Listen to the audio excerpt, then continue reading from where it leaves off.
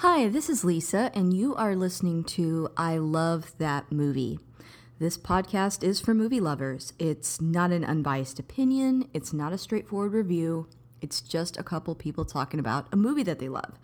The format is each week I have a guest, and that guest and I discuss a movie that they love, something they're obsessed with, something they connect with. We'll talk about the plot, the director, and the actors, but we'll also talk about the personal connection my guest has with that movie.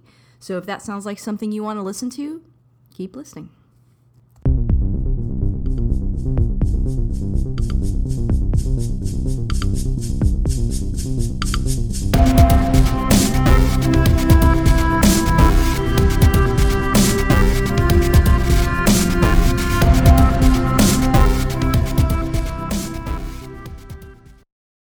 Hey, this is Lisa, and if you want to catch up with me on Twitter, you can find me at ILTM Podcast. I'm also on Instagram at I Love That Movie Podcast, and we have a Patreon. The show is always free, but if you want to support us on there, you can. That's at patreon.com/I Love That Movie. And if you do sign up, we do bonus episodes every week where I interview people and we talk about probably like the latest shows. We've done Marvel What If, which we've already just wrapped up. We've talked about The Mandalorian, WandaVision, and my guest today has actually been a guest on that podcast as well. But anyway, so yeah, I also want to take a moment to thank my top patrons. They are Chris Balga, Jeff Widman, Phil Barker, and Michael Cross. Thank you guys so much for keeping the lights on. And if you like what you hear today, please subscribe and rate the show. It does help new listeners find us. Well, I've got a familiar voice on the podcast. I've got Stu. Say hi, Stu. Hello there. Hey, and I feel like we just did this because we just did. Yes. But go ahead and introduce yourself a little bit. My name is Stuart Little, no relation to the mouse, though I have certainly been dogged by questions about that since at least high school. But I'm, as you might be able to tell, I'm Scottish. And I was apparently the first international guest. Yes, you were the first international guest. I was so excited. International, was it going to be Italian, Spanish? Maybe Asian. No, it's a Scotsman. Okay. Yeah. I mean, there is still a language barrier, but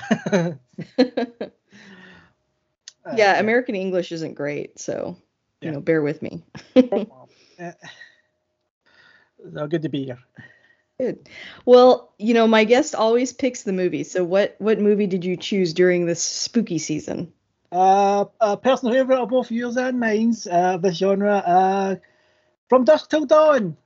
Yes. I know that I have seen this, but it is not one of, Rodriguez's films that I've seen the most. So going back and watching it, I was like, I don't think I've seen this in a long time. So it was like really fun to rewatch. When did you first see it? It would have been on TV, most likely. Because, I feel like it used to be on rotation on TV a lot.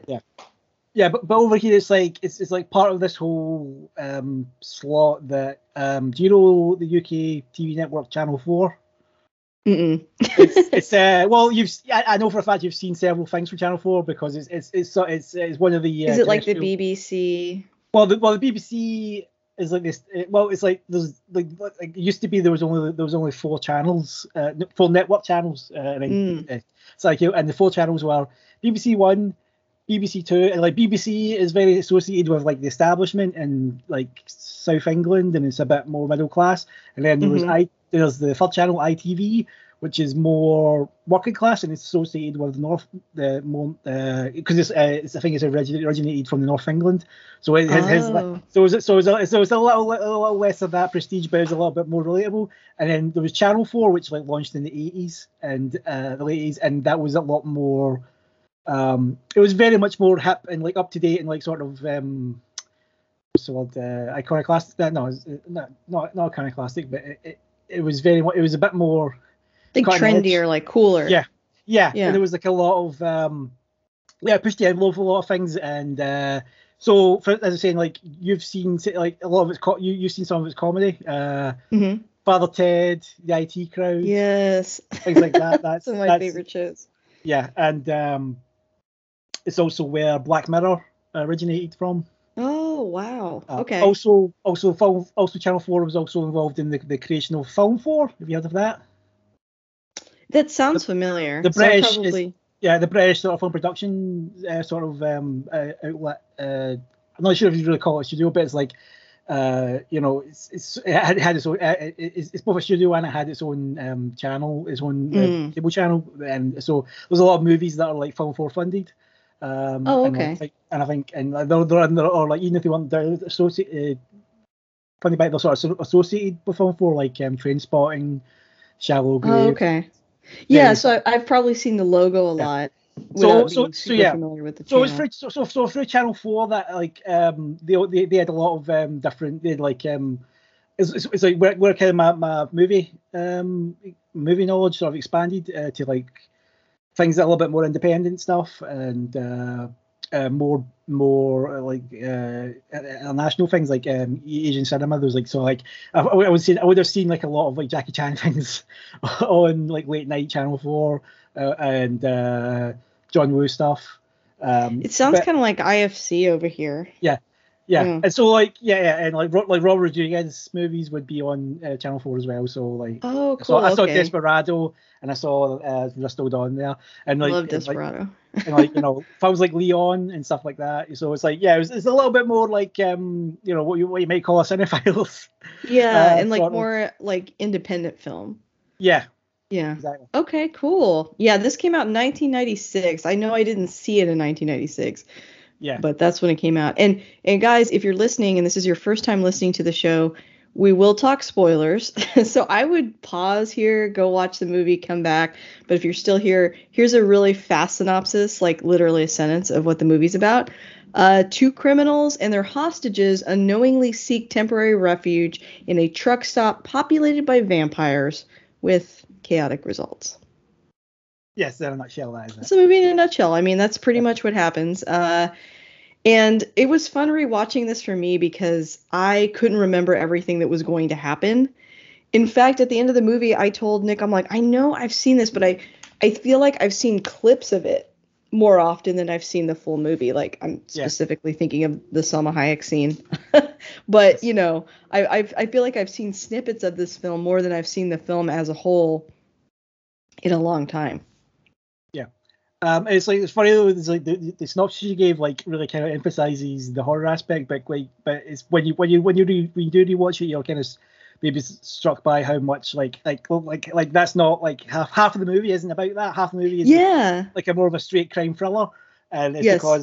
it's because Quentin Tarantino and Robert Rodriguez who co-wrote it together. Like they've said that they were kind that like a lot of horror gets to the horror stuff a little bit too quickly, so the characters you don't get to know the characters as well. That's a good point. What they've done here is like you really do get to know the characters a lot before it switches to the horror. So Hmm. though it's kind of funny, like there's a massive tonal shift when the horror comes in Yes. because even though things are kind of heightened in the first half of it, it's very like I said, it's a thriller. It's like there's like some tense stuff and there's like some extreme moments. It still feels relatively grounded in the real world, but then when the horror stuff starts, like not only does the situation change, but like the characters seem to adapt to it very quickly. They don't They seem quite as do. Yeah. yeah yeah Yeah, I agree. And I think they give you enough of horror with Seth's brother, yeah um, Tarantino's character being so violent. We get some flashes of violence. So there's like hints that this is going in a horror direction, but you're right. It yeah is mostly character development. And I had a couple of quick facts I wanted to share before we like dive into scenes and stuff. But yeah the first one was that before George Clooney was cast, numerous actors were considered for the role of Seth Gecko, including Antonio Banderas, Steve Buscemi, Michael Madsen, Tim Roth, John Travolta, Christopher Walken, Jeff Goldblum, James Woods, and Robert De Niro. All passed because of scheduling conflicts, and the only one to outright decline was Travolta, who said he had no interest in doing a vampire movie and instead chose to do Pulp Fiction. ah, Probably a good decision on his part, but yeah. uh, I just thought that was really interesting because I wouldn't think of George Clooney as like the first person that comes to mind for a role like this. Would you? Like he does an awesome No, job, but he's like not who no, I think of. yeah. Yeah, but at the same time, this really was his like breakout role into becoming a movie star, Yes. because he'd been in some movies before this, but like none of He them was had mostly been. TV guy, right? Yeah, On yeah. yeah. Like I think he was, but his profile was raised about at the time because he was in ER, Hmm. and he like I'm guessing like part of the reason he was offered the roles that Quentin Tarantino was a big fan of ER, and he even directed an episode of it. Oh, really? I didn't know that. Yeah. And he probably Um, just thought like, this is like a handsome doctor character. Like, what if we take this guy and make him like kind of a scumbag? Like, that's such a fun, yeah. I mean, he did that with like Travolta. His career was kind of dying out, and he was like, let's take this old heartthrob and make him like a badass, And so it's like he does that where he like likes to take actors that you wouldn't traditionally put in those roles Yeah. and see what they can do. And so, yeah, but I didn't know he was an ER fan. That's kind of cool. I struggled to remember the name of that show, so I'm glad you said Yeah. it. No, no. I didn't watch a lot of medical No, shows growing up, yeah. so. No, no. Funnily enough, when I was like just checking. Yeah, was this his like first like major movie? And then looked at his IMDb and his past projects. And funnily enough, in the 1980s, he was also a regular in a short-lived medical sitcom starring Elliot Gould, which was also called ER. That was spelled Oh, wow. that was spelled E/R for some reason. But Oh, weird. I did just not know that. yeah, that's just fun. That's interesting. Um, I also had that Quentin Tarantino originally gave the script to makeup effects technician Robert Kurtzman to direct, but when he couldn't commit, Tarantino showed the script to Rodriguez. So you can kind of see that vibe just because, like, one of the main characters in the movie is a effects artist, right? Yeah, Tom Savini. Yeah, Tom Savini. Yeah. Yeah. It's, So it's like it, he yeah. really. Oh, go ahead. Sorry. Sorry, so I was going to say it was surprising to learn he actually doesn't have anything to do with the effects in this. It's Greg Nicotero Oh, I didn't realize that. who's now doing the Walking Dead stuff. So yeah, but it's Oh, quite funny. very So cool. I guess Tom Savini got the role because he has like he did the makeup effects stuff for like the Romero Dead films, but he was also an Mm, actor in at least Dawn of the Dead. He was like one of the bikers that shows up in like the third act. uh-huh. Um, but yeah. So you'll say It just no. feels like he made sure that to involve like I mean this movie Yeah, heavily relies on effects with the vampires and I just think that's cool that at first he was like I'm gonna get somebody that like knows what they're doing to direct it and then also like that didn't end up happening so he cast somebody who knows what they're doing. I just think it's cool to like involve those people more yeah, in the film than they're traditionally involved, so it's kind of yeah. neat. They're both kind of big fans of like B movie stuff, so they seem to Yeah. like to get those people in just in general because they're fans of them. And like for instance, like Michael Parks was like Hmm. is the sheriff at the beginning. The part was specifically written with him in mind. Uh, Oh. and that's so and like even specifically the way he delivered the lines that like apparently Tarantino when he was writing that scene was envisioning him doing it the pretty much the same way he does where he's like taking long pauses and things. Yeah, you can tell it's such a love letter to that kind Yeah, of stuff. And because it is, their casting, everything influences those choices. That's pretty cool. I, yeah, I, I like that kind of stuff. It makes you feel like, I mean, obviously these are huge Hollywood directors, but it makes you feel like there's just this sort of like homegrown, sort of grassroots aspect to these yeah, films when they do that. yeah. Because Because they're real fans. yeah, and they also seem to. I think they also seem like when they're making they're still kind of thinking of it as an independent movie. Hmm. Which as I was telling you off microphone, got them in a bit of trouble with the IATSE, the Yeah. the union for the moving theatrical crew things, because they were shooting it without a union crew, Mm. and the IATSE got felt that I'm not sure because yeah, apparently they felt that they need to be done, and apparently this wasn't really based on any complaints from anyone who was working on the movie. It was just IATSE like taking it upon themselves to think that that wasn't on for some reason, and like Hmm. Rodriguez was, and a lot of people were kind of standing up against it because whether they were like they weren't like anti-union or anything, they just felt that it was like that demand was like not only would it have like increased budget of the movie, it would also have interfered in the way they did things, because Rodriguez is he's like a multi-talented guy when it comes to doing things, because he's like, you know, he's director, he's the writer, he's editing, music, various other things. Like, in fact, like, yeah, he's very famous for that. Like, because like, didn't you write a book about that? But it was with the guerrilla filmmaker handbook or something like that. And it's very common in, like, I've several of his movies where he has like a film school special feature where he's just giving little tips for like things that like low budget directors can do to achieve certain effects like that, like with lighting and things like that. And so it's like, I think he was just like, I think even to this day he still tries to do things like that as much as possible. And he felt that like the IATSE was like kind of treating him as like is bigger than he was wanting to be at the time. Yeah, like almost like he's cheating the system by taking all those jobs on. He's taking jobs away from people, right? Yeah. But it's like, I mean, it's impressive that he can do all that, and if he can, he should have that freedom to be able to choose that. Yeah. It's like I feel like that area of, you know, filmmaking, it's like they should defend when it is defending a person, like you said, and not just like the idea of not hiring them. Seems a little far-fetched. This last fact that I had, I didn't know, so I was like, oh, cool, I get it now. The name of the movie is taken from signs found in drive-ins. These signs indicate the length of shows, which ran from dusk till dawn. The movie is full of references to midnight movies and films, which were often intended for teenagers to watch late night out of their cars. Yeah. So I thought that was really cool. Sadly, the drive-in experience isn't really that big a thing over here, so that would have been lost. Well, I mean, these days it's not over here either.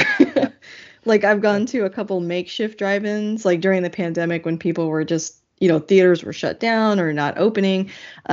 Some local independent theaters would like rent a screen and show them in the parking lot, but there's not a lot of like. There's a couple traditional drive-ins in Texas, but there's not a ton of them for sure. Yeah. So. But yeah, I've not heard that before, so I was like, oh, that's really cool. Well, what do you want to talk about next? Do you want to talk about just Rodriguez himself or the cast, or? Let's talk about more about the cast, because we haven't got to everybody and like what their thing is. So yeah, like I say, like the sort of two main characters at the beginning is Seth and Richie Gecko, who are both professional criminals, though. Seth, played by Clooney, is the older of the two, and the more reserved one. He seems to have a. It's not a code. He just seems to have a way of doing things where he's doing this as a job. And he does it for the money, not for the pleasure of hurting people. Like you get the feeling that he in that first scene. He intimidates and scares people, but he obviously wants to get the money and get out and be done. Yeah. Whereas Richie loves the violence. And it's like you kind of get the feeling, or at least I got the feeling watching the movie, that like Seth has always made room for and included his brother, but he really, he knows he shouldn't. Yeah. And that Richie is more of a hindrance to him than help, but it's like it's his brother, so he has to include him. He loves him, you know. Yeah, and because we're kind of introduced to them, like we know that, like they talk about how when like Richie like rescued Seth from the courthouse, there was like law enforcement and civilian casualties, and they don't actually tell you who killed who, but you get the impression that maybe like Seth like at least could have like maybe would kill law enforcement. If it was like, you know, if he deemed it necessary, but like he doesn't go out of his way to do it. He's not a sadist, and you see like he's got like a sort of a utilitarian mindset about violence and intimidation, because he threatens about the hostage at the beginning, and he's very, the things he says and the way he says it is very effective. But you can also tell that he doesn't really mean it. Like he knows that the women wouldn't actually do anything because he's like threatening. But there's also a little interesting little point. I don't know if you noticed it, but like after he says all that stuff to her about if you try to run in this, you better not, because I've got 6 little friends and they'll run faster than you. Now do you understand? And she's Good like line. nodding. And then it cuts to him, and you see him look down for a second, and he actually looks a little bit of ashamed of himself that he said that, just for a split second. Then he looks up and says, "Okay, I'm going out for food," and then he goes out, right? And then, so yeah, you see like right there, he's like he doesn't like want to hurt anybody. He just wants to get what he's after, and go on his way.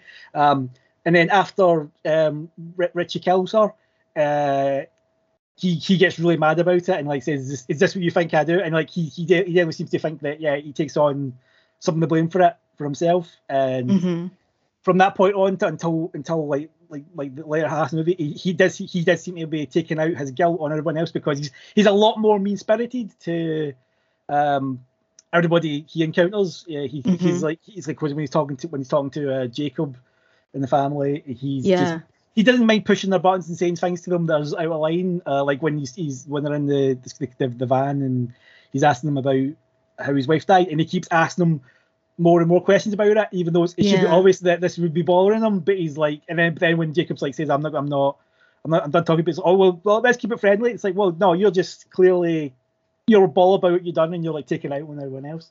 So it's interesting. Like it's good. It's like you can see how this was like maybe his breakout role, because it is actually because it's like you think it's like a very like simplistic role, but like he does have a lot of range within this playing this criminal, this ostensibly ruthless criminal who isn't that ruthless, but is still human and has that ability to just kind of be a dick. Yeah, like he's got a character arc. He starts off as a criminal, and like you said, I hadn't noticed that, but I agree that like after Richie kills that woman that they were holding for a long time, it's like he does change after that. He's more desperate, things are more urgent, he's more stressed, and he does seem to like be a bigger dick for the rest of the movie because of that. But it also, that compassion and reluctance to be violent, it makes it believable later when he has a turn and he becomes like kind of a good guy too. And then moving on from that, there's the family, Jacob Fuller, Scott. Poor Scott. Harvey Keitel. Yeah. Me and my husband were saying yesterday when we were watching the movie, or on Friday, that Harvey Keitel looks so like a dopey older dad, and then when he takes the glasses off, you're like, oh, it's Harvey Keitel. Like there's such a huge difference when he has the glasses on and off. I don't know what it is, but when he takes the glasses off, he looks rugged and tough, and when he's got them on, he just looks like a dad. I just thought that was kind of funny. Yeah, he's also doing like a, I guess that's a Texas accent he's doing. Yeah. Which you don't see him. Well, I don't think he's usually just doing his like normal like American New York East Coast accent stuff I've seen him in. So how was he at that as a Texan? Did he sound? He sounded fine. A lot of times, when people do Texas accents, they sound like, Foghorn Leghorn or something, like in Looney Tunes. And I always think like that sounds like Texans from a long time ago, so it doesn't quite hit, or any, like in America, a lot of accents that are Southern, it's like they just come up with like a homogenous accent that just could be from anywhere. But no, I thought he did a really good job with his accent, and it was a little more like city boy, like Dallas, not too thick. So I thought it was really effective. The daughter, especially Juliette Lewis, her accent was really good. But yeah, I thought they both did an awesome job. And it's interesting, like how behind them where they are. I wasn't entirely clear. Were they moving to Mexico, or were they just getting? So where were they going exactly? Because I can't remember. I feel like they were going to Mexico. They were going somewhere, and they were going to camp. And the big mistake that they made, the way they get caught up with Seth and Richie, is Harvey Keitel wants to spend the night in a bed on their way wherever they're headed. And the kids are like, no, we've got a bed back here, and he's like, it's not the same, which I'm going to have to agree with Jacob on this one. Campers are not super comfortable, so I see what he's saying. But yeah, it wasn't clear on where they were going. It didn't feel like I don't know. Now this is in 1996, so going to from Mexico is different now than it was then. Yeah. Like now I'm sure you've seen on the news, and I think it's exaggerated. But Yeah. people now, like, crossing the border, consider it more risky. You know, you wouldn't necessarily take your whole family down there unless you're going to like a resort, and then you'd probably fly there. But in the 90s, I mean, I remember like you used to be able to go across the border with just like your ID. Like you didn't have to have like your passport and stuff like that. So maybe they were just going to Mexico. I can't really, I have to watch it again. Yeah. Because also they had that conversation about how she phoned, I think, the ministry, and she said that the guy there said he wouldn't find a permanent replacement until he came back, and like I wasn't sure if that meant wherever they were going it was temporary, so maybe it was just a vacation, or was it he quit his job and he was moving just to try to have a fresh start because he was like giving up. He was trying to put past find him the life he was having because he's a priest who lost his faith. His wife passed away, and he's having a crisis of faith the whole movie. Yeah. Although I guess he comes around. Also, I'm guessing he's like a Protestant or maybe a Baptist. I'm not sure. He'd have to be Protestant or Baptist, because if he was Catholic, he wouldn't be married. Yeah. And that's also something that's different, because like not like when do you ever see like the priest in like a supernatural drama like not be Catholic? It's like that's true. Usually they're Catholic. I've seen maybe a couple movies where they're Jewish sometimes or something else, but it's very, very rare. Yeah.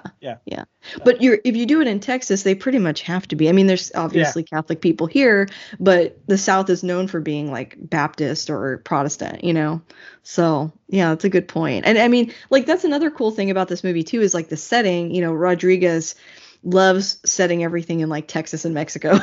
Yes. Obviously, because it's got a desert. It's got a deserty look. Very deserty. Yeah. And so part of that world building is like this pastor that's sort of lost his way, and that feels so Tarantino, like give everybody like overly detailed backstories for this like B-war.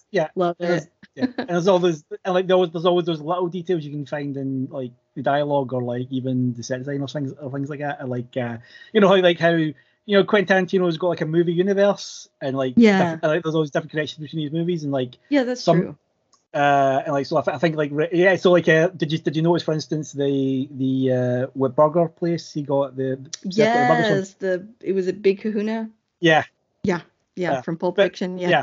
There's also another thing is like just in general, like for the atmosphere, the little details do, like when they're watching the news report about the breakout, and it's like Kelly Preston. It's like just little extra things, like Kelly Preston's playing that news reporter, and she's got this vapid smile on her face while she's talking about this massacre, and it's like I'm guessing like the idea is like it's maybe like that's what maybe like local news.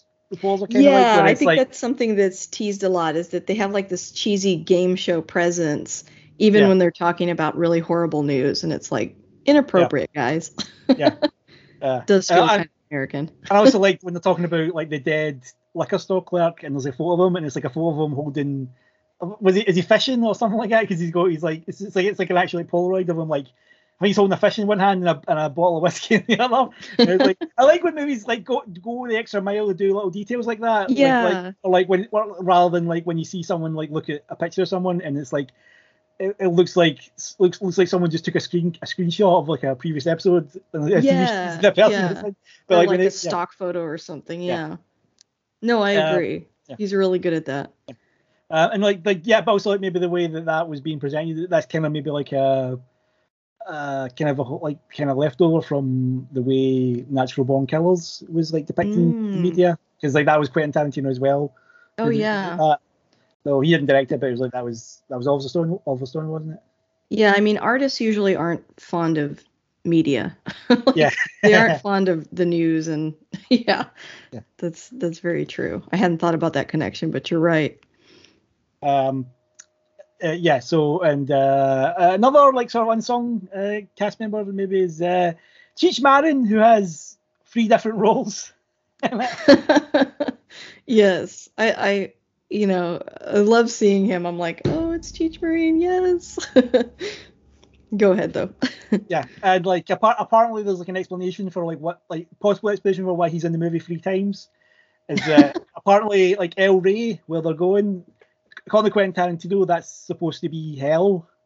Okay. Cheech Marin is like the devil. His character at the end is supposed to be the devil, like giving Seth passage into hell. It's kind of confusing metaphor, because why would you pay the devil money to go to hell?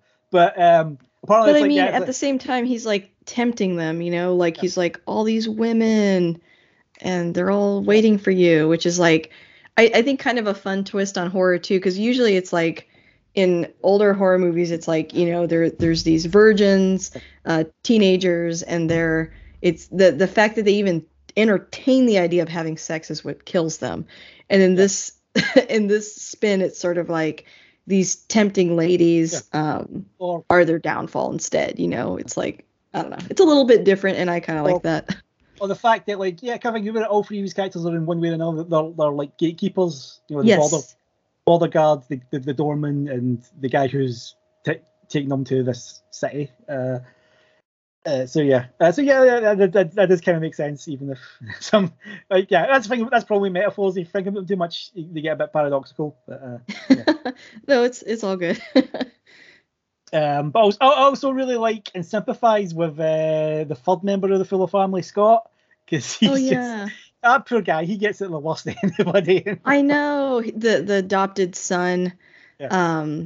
And Tarantino can't resist but put in, although we were pointing out, like, some of the characters are obviously, like, they say kind of racist things, but then any character that says something like that is gonna, like, freaking get it in the end.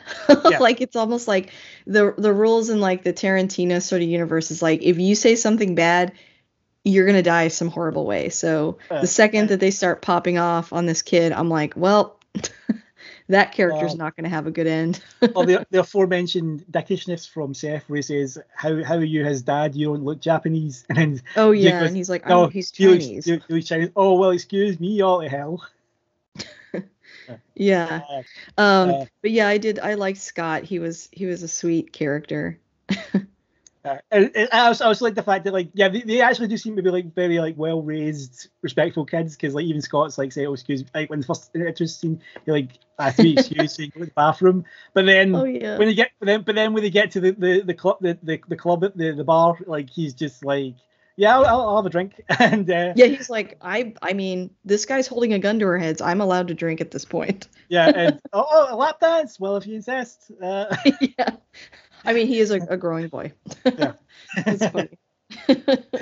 I liked the kids a lot. They're such, like, good kids, and they really give you, like, the impression that that they're raised well, that they love their family. So they're not like the kind of kids that are, like, rebelling. They're like, they've really bought into the lifestyle. In fact, Juliette Lewis's character at several points in the movie is kind of upset at her dad for kind of entertaining the idea of walking away, right? She's like, you're just going to say fuck it? Which I thought was funny that she says that. Yeah. She's like, but yeah. Anyway, I liked her character too. She was, like, everywhere in the 90s for a while. She was, like, in everything. Yeah. She's kind of like almost like a Renee Zellweger of her time, a little bit.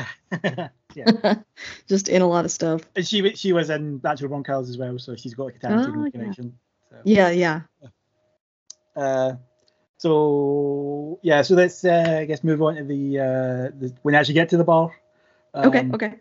Which is should be the titty twister. Should be noticed, like, like the production design in the movie is very very good, and it's so fun. Like, that the titty place twister, looks awesome. As, like, the exterior is the built set, like, out in the middle of nowhere, and then also, like, and rewatching it, kind of really realized that, like, for the last half of the movie is basically mostly on this one soundstage. Compared to, like, the first half, which is, like, a lot of location stuff and, like, more, like, real things, but it's still good. But I guess you couldn't really find a place like that in real life. No, and I feel like it's playing a lot on, like, Americans having, like, a kind of a weird concept of what Mexico is like. Like, I think a lot of people, I mean, and you probably experience this with, like, some either nations or places that are popular destinations, but it's not like Las Vegas, but it's like a lot of people do cross the border to, like, party. So there's, like, that association of, like, you're crossing into unfamiliar territory and you're partying and, hey, this is the South, partying is bad. And so they're kind of like playing off on like all those sort of stereotypes, like you're going into the pit of hell, which is like anywhere that you can drink a bunch of free, cheap booze or whatever. So I kind of liked all that. And the way that it's sort of spun in this movie, they're vampires, not just, it's not just a den of sin. It's like literally like vampires that are going to kill you. So we get the bar, and I really do like just the fish out of water aspect again with the family being there, and it's like, it's so weird. It's like we just don't think about it for 2 seconds and see, well, like when they get in for the first time, in Danny Trejo's character, I can't remember his name, but he's like the bartender, and he's a vampire secretly, and he's like telling them. Oh yeah, Razor Charlie. He looks so young in this movie. Yeah, I'm not saying that about Dan. Like Dan Trejo has probably always looked at least 10 years older than his actual age. I think so. Yeah. I actually read a fact about him that he at one point thought about getting like surgery. And his wife was like, do not, like, your rugged, older look is like how you make your money. Like, don't do anything to your face. That's because, like, he used to, like, rob banks for a living. He was, like, a criminal, which is why he's so legit looking. And then then when he went straight, he sort of got a job as, like, I think either bank robber consultant or like a convict consultant. So you see him in a lot of movies. So you see him in a lot of movies just playing a convict. Like he was in a. I think he was in. I think he was in like a movie with Charles Bronson, where he was in jail, and apparently there was like I've read this thing as an anecdote from him where he said he was. He and all the other extras were hanging out together, and there was this older guy. So one of the actors, this older guy who's like he was experienced in doing extras, and he was just trying to like give ideas for how all the other extras could like maybe just like do the scene better, right? And like this younger guy says, "Oh, why don't you shut the f up, man? I don't know who you tell me what." And then Dan Trejo apparently says, "Hey, that's an older guy. You always show respect to older guy." So he grabbed this guy and shoved him off against the wall and said, "You better show some effing respect to this guy." And the guy says, "Hey, man, no, I'm just trying to get in the character." And he says, "Yeah, well, your character's the guy who's about to get his ass kicked if you don't." I love that. So, and he went from that type of personality to selling tacos. Now he seems like so lovable. My friend Stacy had a picture with him from a local horror fest that happened here a month ago, and they're just like hugging. I'm like, this is such a funny picture, just because he always seems so tough. but back to my original point where he says he's telling Seth, "You can't drink here," and Seth's like incredulous, going, "You're saying I'm not good enough to drink here?" There's like kind of a big fight, and then like Jacob steps in and he's like, "Oh, excuse me, this is just a big misunderstanding. You say this is for truck drivers. Well, I'm a truck driver." And then he goes this like elaborate explanation that like license you need to like drive a truck, and then he shows him the ID, and they're like, that's just good enough. The bartender's like, "Yeah, okay. Welcome." They're very specific. They only want truckers for some reason. Probably because truckers, if they go missing, no one cares. Yeah.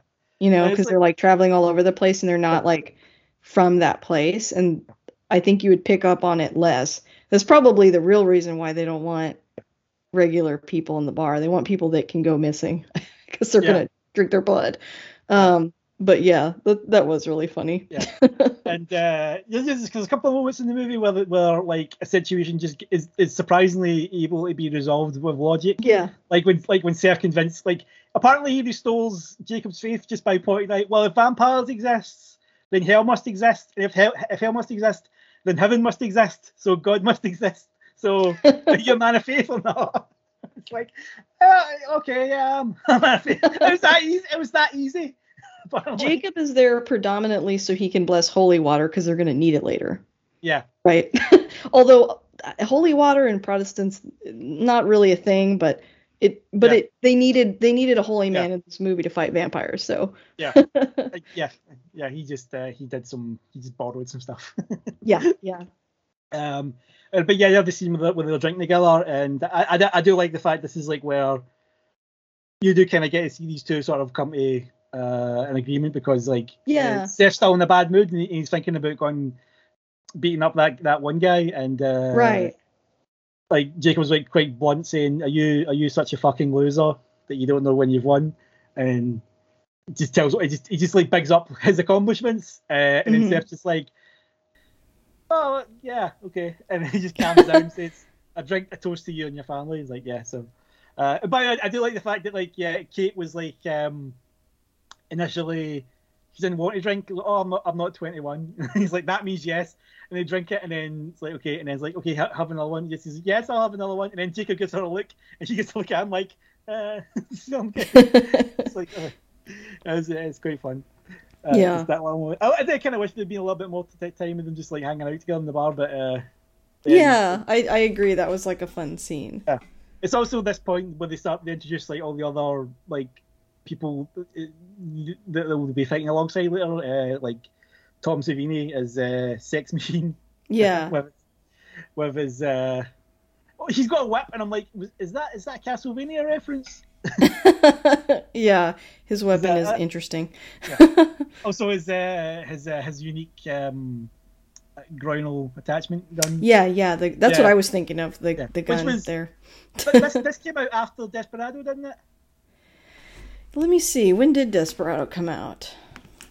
Because that same 1995. Yeah, like 1 year. Because that same gun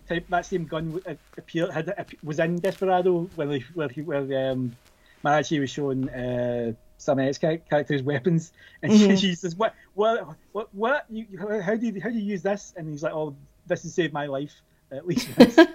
It's like, well, you never saw that in the movies, but yeah. But you have him, and you have Frost, played by Fred Williamson. Yes. Who's also like another like independent movie star and director. And he's also got like a ridiculously not complicated, but like they give you his backstory that you don't really need because he's only there for like 5 minutes, but he's like, I fought in Nam and blah blah blah. Which I was like, again, I just love that every character has like a backstory. Yeah. So and it's also this point we get, as you're saying, Salma Hayek showing up. The scene I've seen the very most, and I heard that she was very afraid of snakes, and that Rodriguez told her that, oh, well, if you don't want the part, then we're going to give it to Madonna, and that like... What?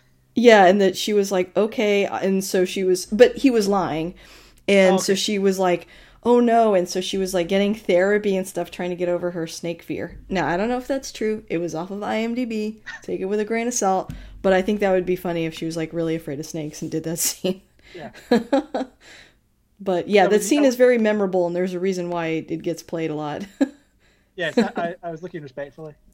Yeah, I was telling Nick, I was like, she's built like a video game character. Like, I didn't think people in real life could look like that, like her measurements. So yeah, I was looking respectfully as well. Hey, you can thank I can't remember the name of it, a saint for that, because apparently she said that when she was a teenager, she was very a late developer. Really? And apparently though there was like a local like shrine to like a Catholic saint who you could pray to. You could pray to. And apparently she said that the day yes, after he blessed her then. Well, apparently it was a female saint, and apparently the day after she prayed to it and asked it for developments. That's a great story. I love that. Yeah, I'm sure that's like, if you're religious, I'm sure that's the number one thing on God's mind, your development. That's pretty funny. I hadn't heard that. I love Sam Hayek. I loved her in like this year. She was in we're about to see her actually in Eternals. But, I know. Isn't that crazy? She's had like a really long career. Yeah. Starting with Desperado, I guess, was probably her first. I loved her in the Hitman's Bodyguard movies. Oh yeah.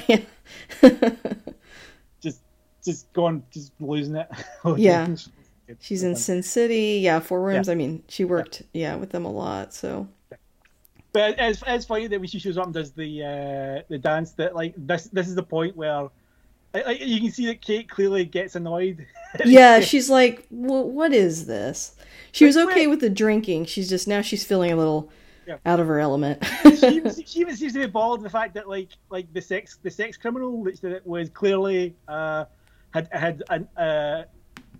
intentions Oh yeah. towards her. Richie is like so creepy that he like hallucinates stuff. Like he Yeah. imagines her coming on to Yeah. him, and then later Yeah. asks if she did that or not because he like literally can't tell what's real.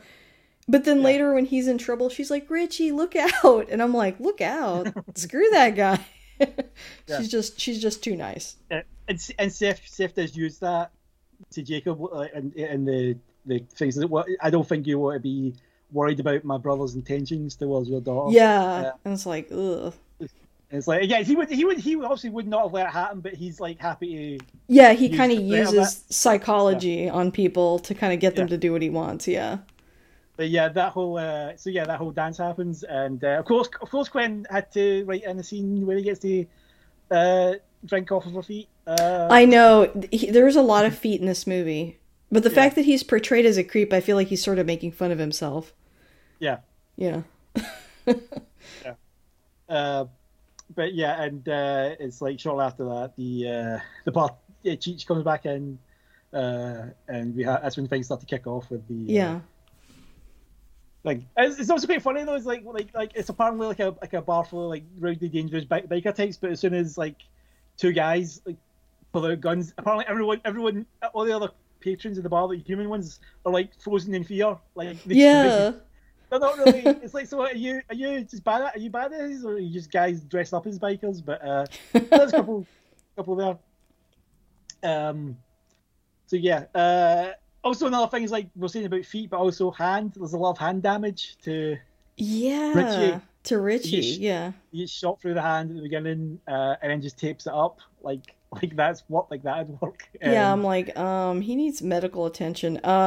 Yeah, and like, but that whole scene didn't have to happen. Like, Richie caused all of that to happen because they could have just gotten in and out of there, but he, kept seeing things that enabled him to shoot people. You know how he kept like insisting people said things or did things and they were like, no, I didn't. I guess later when he thinks that girl said something she didn't, it's like he's nuts. He just is seeing stuff. Yeah. I hadn't put that together till just now. Yeah. I wonder because I wonder if they go into that more in the TV series because I've seen some of that, but I can't remember how much they went into that. Because have you seen the TV series? I have not. No. It's very odd because it's like it's taking the story, the plot of the movie, but stretching it out immensely and like filling in stuff. And like it was interesting, but like I never got further than up to the point where they actually get to the bar. But there was a lot of like stuff in it, like you remember like there's like a little line where he said in the movie where he says, Santanico says he's going to turn her into her lapdog and Cobb Spot, and he's going to she's going to just make her just like a wee lowly thing, and he says no thanks, I've already got a wife. On the TV series you meet his wife, and it's like I don't know how necessary the show really was for all that stuff, but it just gave more background and stuff.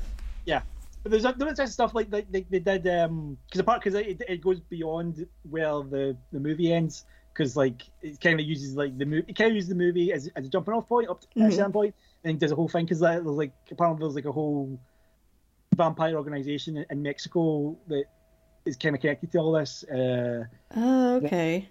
And like I think there's like stuff to do with like prophecies and that, and Scott actually survives this time, but I think he actually does become a vampire. So also Danny Trejo's in that as well, but he's playing a different character. I think he's playing a vampire hunter in that one. Oh, really? Or I think he's a vampire hunter who works for the vampires. So he's just. Okay, he's kind of like a hitman for the vampires then. Yeah. But what was I saying? What was my original point of it? But anyway, it all kicks off with that fight, and like I think this is the part of the movie gets like noticeably a lot more cartoonish in tone. For sure. There's like a lot of slapstick and like characters. like I said before, characters kind of really adapt to the situation really quickly. Yeah, they're. I mean, they should be horrified there's vampires and like frozen in fear, but instead they just kind of jump into action. Yeah, and like Fred Williamson's character, and like Sex Machine both get like really into killing vampires. Like, Yeah. they're like if like when he says, "Oh, if you have something to say to him, why you say it to me first?" And they're like beating. He pulls that one vampire's heart out. As well. I know that part was like shocking. I'm like, how did he do that? Yeah. Because it does also seem like again, like the rules of the movie get a little bit looser here as well, because like they're kind of inconsistent about how all the vampires work, because like They are. they can do different things, and like they die in different ways. Like some of them melt, and some of them explode, and some of them kind of just they like when Richie gets killed, he sort of burns up, but then he's got his like skulls left lying there. And that sort of thing, and it's just funny because I think at this point they just like they let their imagination run wild. So it's like, well, what if this vampire had like a mouth in its stomach with fangs, or what if this vampire, when he's got his head pulled off, a rat head comes out of the stump and it turns into a rat werewolf type thing. Oh yeah. Also in this movie, yeah, like you're saying, if you get bit, you turn into a vampire, which typically it's if they're drained completely, not and the vampire wants you to be a vampire, but in this one it's like a zombie almost. Mm-hmm. Yeah, and some of them like have like personality change, and some of them become like zombies, and and also like seems like it's kind of inconsistent like how long it takes to turn, but I guess it also depends on the wound, because Jacob gets bitten like the wrist, and he says like he's like an hour. He just guesses it's an hour, which also that's funny, that scene where when there's a little break and they're all like trying to figure out what are all the weaknesses to vampires, and it's like, well, wooden stakes, crosses, wood iron crosses. Well, yeah, we do crosses. We've got all these sticks around, just put them together. I was like, yeah, Pierre Cushing did that all the time. Or they're asking like silver. It's like, no, that's werewolves. No, yeah, I know silver bullets or werewolves, but silver is something to do with vampires. Well, have you got any silver? No. Well, moving on. And I think it is good that like the whole thing about it was like a nice plot device where they said that like they said they were deliberately targeting truckers, which is how you get that whole haul of stuff at the end that they use to turn into the weapons. Mm-hmm. Which is so it's like it's kind of weirdly convenient. There's a coffin shaped crossbow box. Why would the vampires keep that around? Like specifically a weapon that could be used against them. I know. What was up with that? That's so funny. Yeah, and just stuff like what was that was like Richie, was Seth's weapon, was that like a leaf blower that he stuck a? I don't know, but it looked cool. Yeah, but it didn't make a leaf blower, or like it almost looked like a drill, and then it had like yeah, or like a jackhammer maybe. Yeah, I don't know, but it looked neat. Yeah. That was where like the camp got turned up to an 11. It was like almost Evil Dead level. Yeah, and like just to go back to like the initial slaughter, I like the bit where again we have the break, but it's like, well, we need to go and make sure everyone else is dead, and they're all like systematically stabbing table legs in the hearts, and like Kate is like struggling to do one of them, and one of them just wakes up, and then Sex Machine gets bitten, he just like hides it like a dick. Yeah. Like, why do people do that? There's always one. There's always one. It's like people going to work with a fever these days or something. It's the equivalent. And I do love the fact that when that turn happens, it's like in the middle of Frost's Vietnam flashback speech, which it's quite funny. It's they seem to lean into the fact that it's kind of like rambling, doesn't really have a point, or well, he doesn't get to make the point before he gets killed, which is it kind of reminds me of Sam Jackson in Deep Blue Sea. Yeah. There's also like a weird line that where he says that like a grenade exploded beside him, and he says, well, "That's why I'm so pretty." But it's like, there's nothing wrong with your face. Like, what are you talking about? It's like, was there something like that? Was he supposed to be scarred, but they ran out of money and they forgot to change it? I don't know. But yeah, and we have the final fight, where I like again talking about when like situations being resolved by logic, where like Jacob's telling them try to get them to promise to kill him when he turns, and it's like, oh, you believe in suicide? It's like, well, it's not suicide. No, if you're I know dead. it's murder. It's different. Murder's better. Murder's okay. Yeah. Suicide is not. Yeah. But yeah.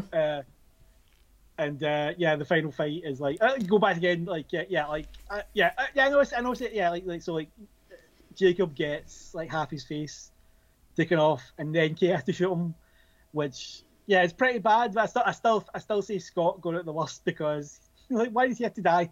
I know, he's so innocent. And like it's like I think it's also like one of the messiest deaths because because the vampires explode, so they blow him up. Yeah. And you have the fight, and you have the whole thing where it's just Scott and it's just Kate and Seth at the end, and she's like, should we save the last bullets for herself? And he's like, no, you save them for the next fucking tries to beat you. Because it was kind of weird because he was saying that earlier on that it does make sense actually. Yeah, he says but yeah, I do. Yeah, it's also quite funny as well. If you think about it, it's like the movie kind of does away with like, I guess, like in a movie like this, you expect certain characters to not to like last longer than they do. Yes. So like, you'd think that Santanico, for instance, would be like the final boss because she's like the leader of the vampires, but she actually gets killed pretty early. Pretty quickly, yeah. Yeah, and so does Richie when you think about how he's like how the emotional attachment Seth would have to like fighting him, but he gets killed pretty quickly as well. True. And then you have the the ending where they get blown up because a disco ball catches the light, which is like that's very inventive. Because surprised you makes you wonder like is that brand new, or maybe that's something that could have been done before in the movie. Like yeah, true. Has it been done before? I don't think so. Or I thought you meant could have been done earlier in the movie. I don't think it's been done in other movies. I've never seen that before. Pretty ingenious, yeah. Mm-hmm. So, and I do like the fact that the whole situation like is sort of like brought on by the fact that the final character played by Cheech, he didn't really do his research. Yeah. It's like, what? He's just like, what are they psychos? And like Seth's just giving them like just a lot of grief about psychos do not explode when sunlight hits them. They were vampires, and because of that, my brother is dead. That whole girl's family is dead, and there's nothing you can do to fix that. And then he's used that to haggle. Yeah. But yeah, as kind of funny. Like I said, it's like the first half of the movie is relatively serious. Yes. And for the second half, it is just kind of just like this. It gets fun. It's much more loose and what the hell with it all, and because it does make you wonder like what does Kate do after this? Because like Seth gives her some of the money, and she just like drives. I think she takes someone else's car. Where she drive off in again at the end? I don't remember. I think it's just somebody else's car. Because their vehicle's gone. Yeah, I don't know. I guess she went and lived with extended family or something. I don't know how she's going to explain that. Yeah, and the nice reveal at the end that the whole bar was built on, I guess, an Aztec temple. Yeah, and they kind of hint at that with Selma Hayek's, like, I don't know, like her look and like the background of the stage she's on and stuff. But yeah, then it's kind of confirmed at the end. Yeah, the bar does have some like elements of like being like a temple structure. And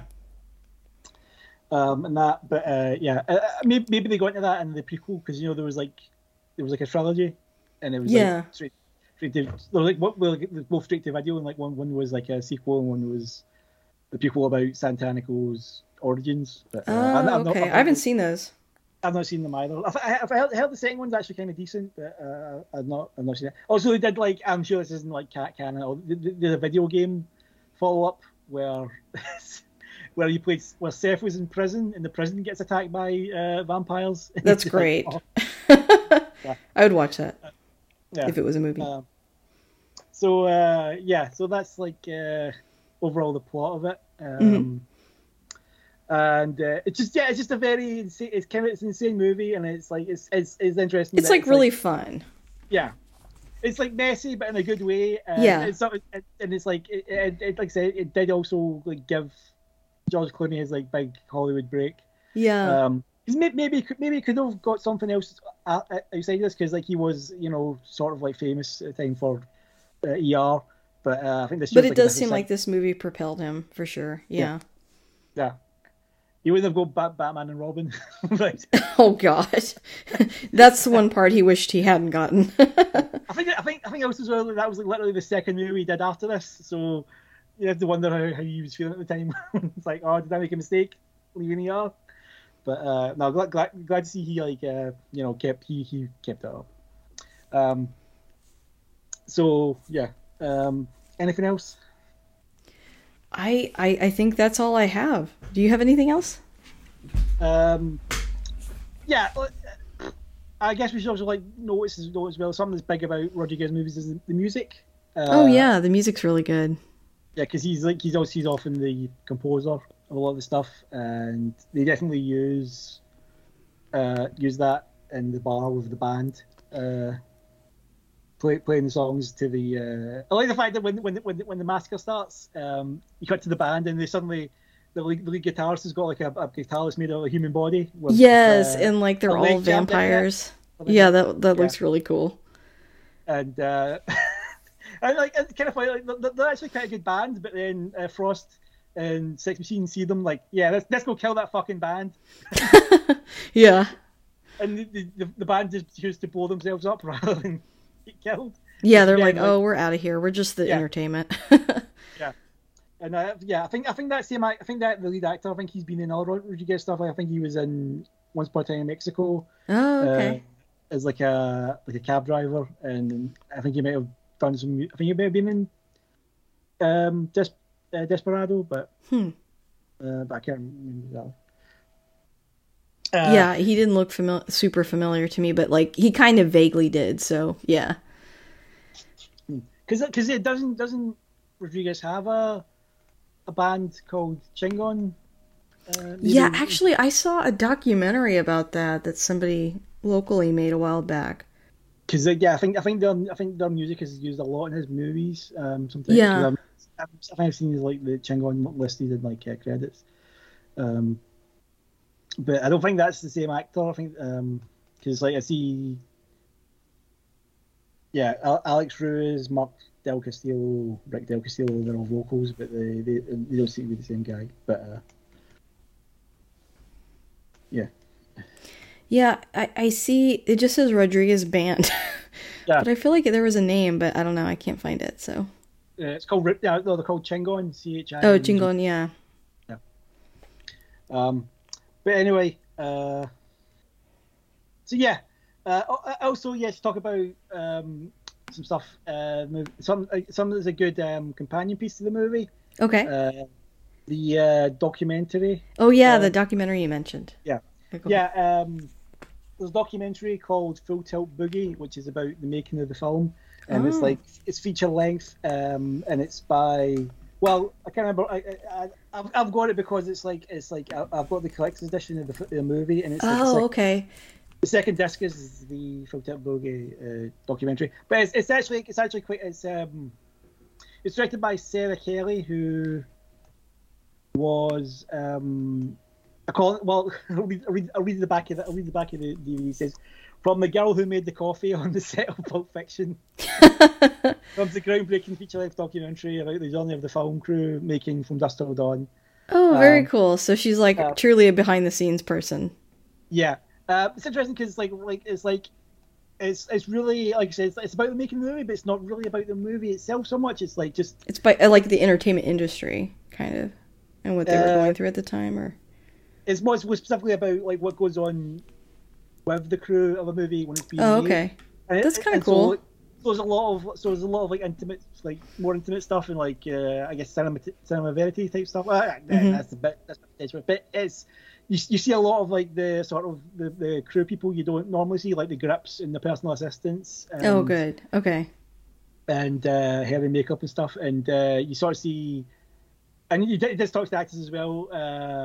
Like for instance, you find out that like George Clooney and Juliette Lewis were good friends, and like they have a thing where George Clooney, they have a thing involving flipping the bird at each other, and it's a scene where Clooney gives Juliette Lewis a gift, and it's quite funny. It's in a gift bag that's like Disney Beauty and the Beast on it. But when she pulls it out, it's a glass hand flipping the finger. He was pretty much known as a prankster for sure. Yeah.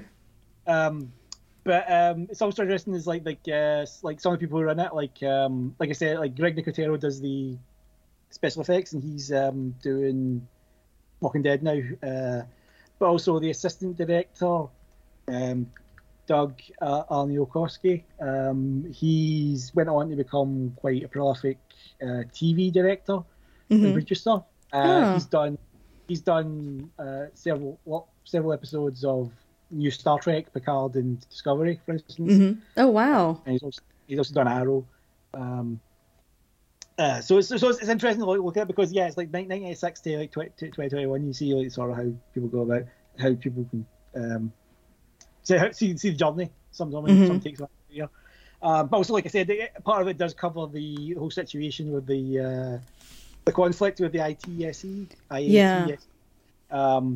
Which is it's quite fun. It's like I kind of hesitate to talk about it too much, because obviously it's a bit one-sided, but it's partly not therefore, because they also did try and contact the IATSE about it, but they said that they were a bit hesitant. But they wouldn't like discuss it on camera with them.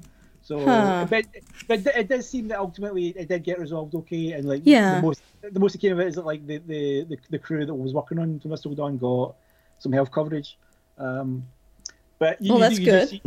You do see people who are working on it were saying that they felt it was a little bit silly, and like there's a guy talking about how his dad was in SAG and like other unions, and how like it was really important at that time for something about that, and like how he appreciates the fact that like the unions there and they look after the little person being oppressed. But now in this particular instance, it felt like this union was trying to tell them what to do, and like they were the oppressor.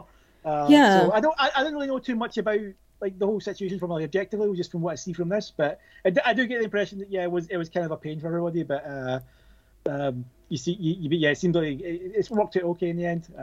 But it's also quite funny, like just literally see that. Well, as of right now today, there was that whole thing with the ITSA, it's like the opposite of that.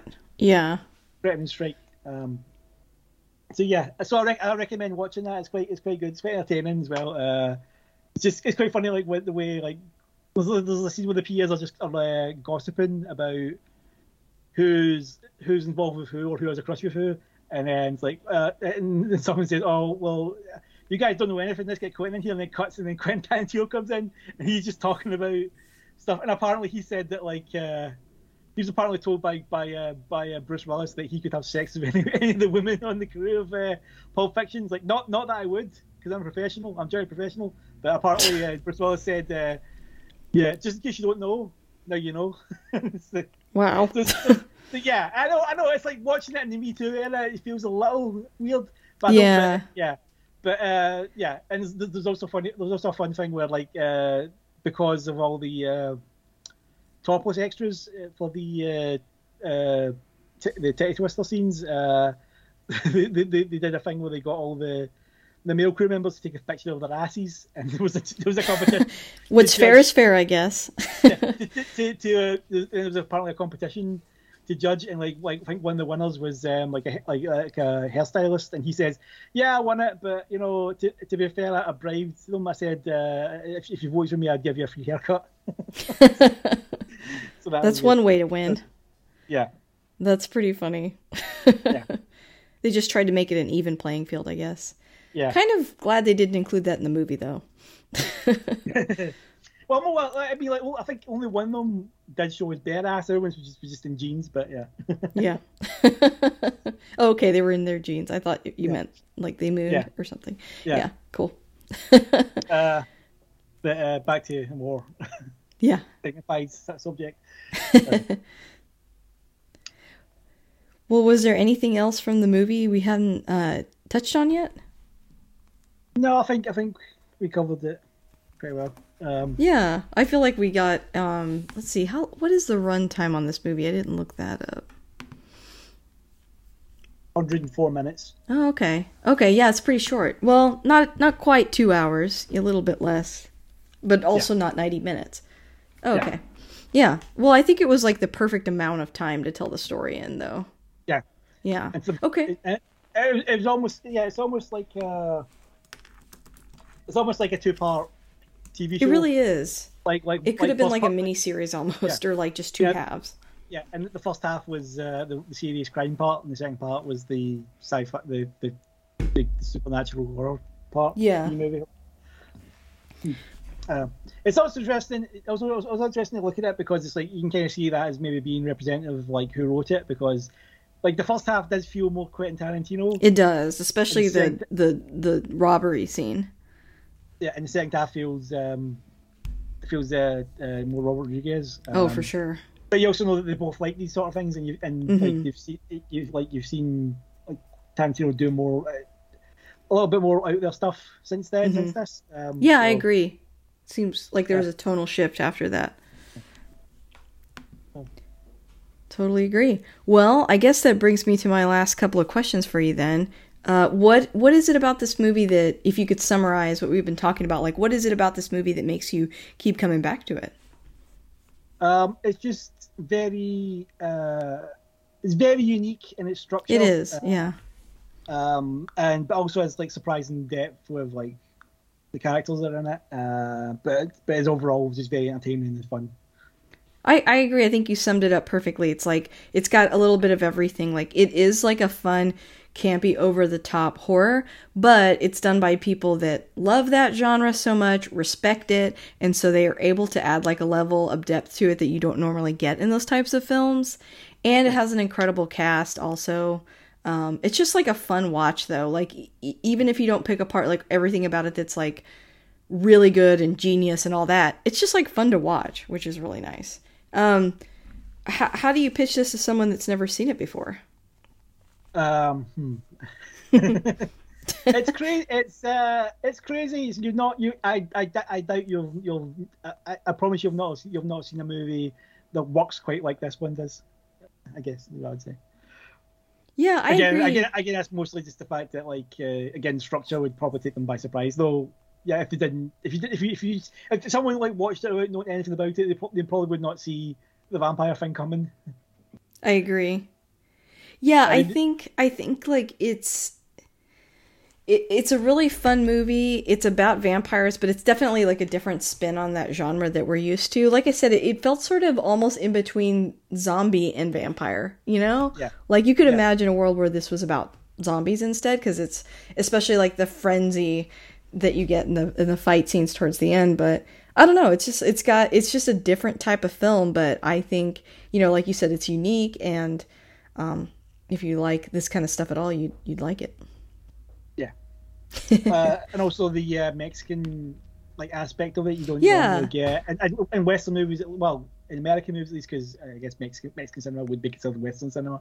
Or would it be considered Southern cinema? I don't know. I think it's still considered Western because we're still in the West. Yeah. But a lot of times in like Westerns, Mexicans are typically the bad guys, or they're like the helpless townspeople. Like they're in the background. And in this movie, they're like a little bit more main characters, and it's not really about that conflict between like white people and indigenous people. It's more about vampires, which is kind of fun.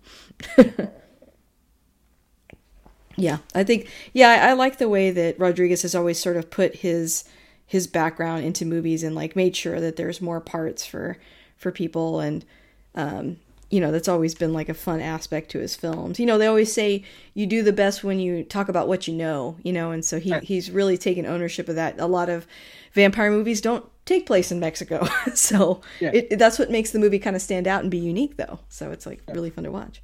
And despite the fact that like they conform to some of the rules of vampires, there's like just there's also just a very original aspects to it, with just some of the designs of the vampires and the things they do, like I said, like the rat werewolf thing. Yeah, it's like, what the hell is that? They're just having fun at that point. But yeah, like they look so unique. It's not like they're taking directly from any other movie. They're kind of like doing their own thing in this one, even with just the aesthetics of it. Yes. Yeah. Well, Stu, this was really fun to talk about. I'm glad you picked this movie. I love spooky season because then I get to watch all these fun horror movies. And, when my guests pick them, then I end up watching movies that aren't typically part of my rotation. So I really had fun watching this and really appreciated that you picked it. Always enjoy having you on. Thank you. I enjoy being on. For sure. And where can people find you? I'm on Twitter at SLFricky. And that's about it. That's fine. Well, thank you again for coming on and hope to have you back soon.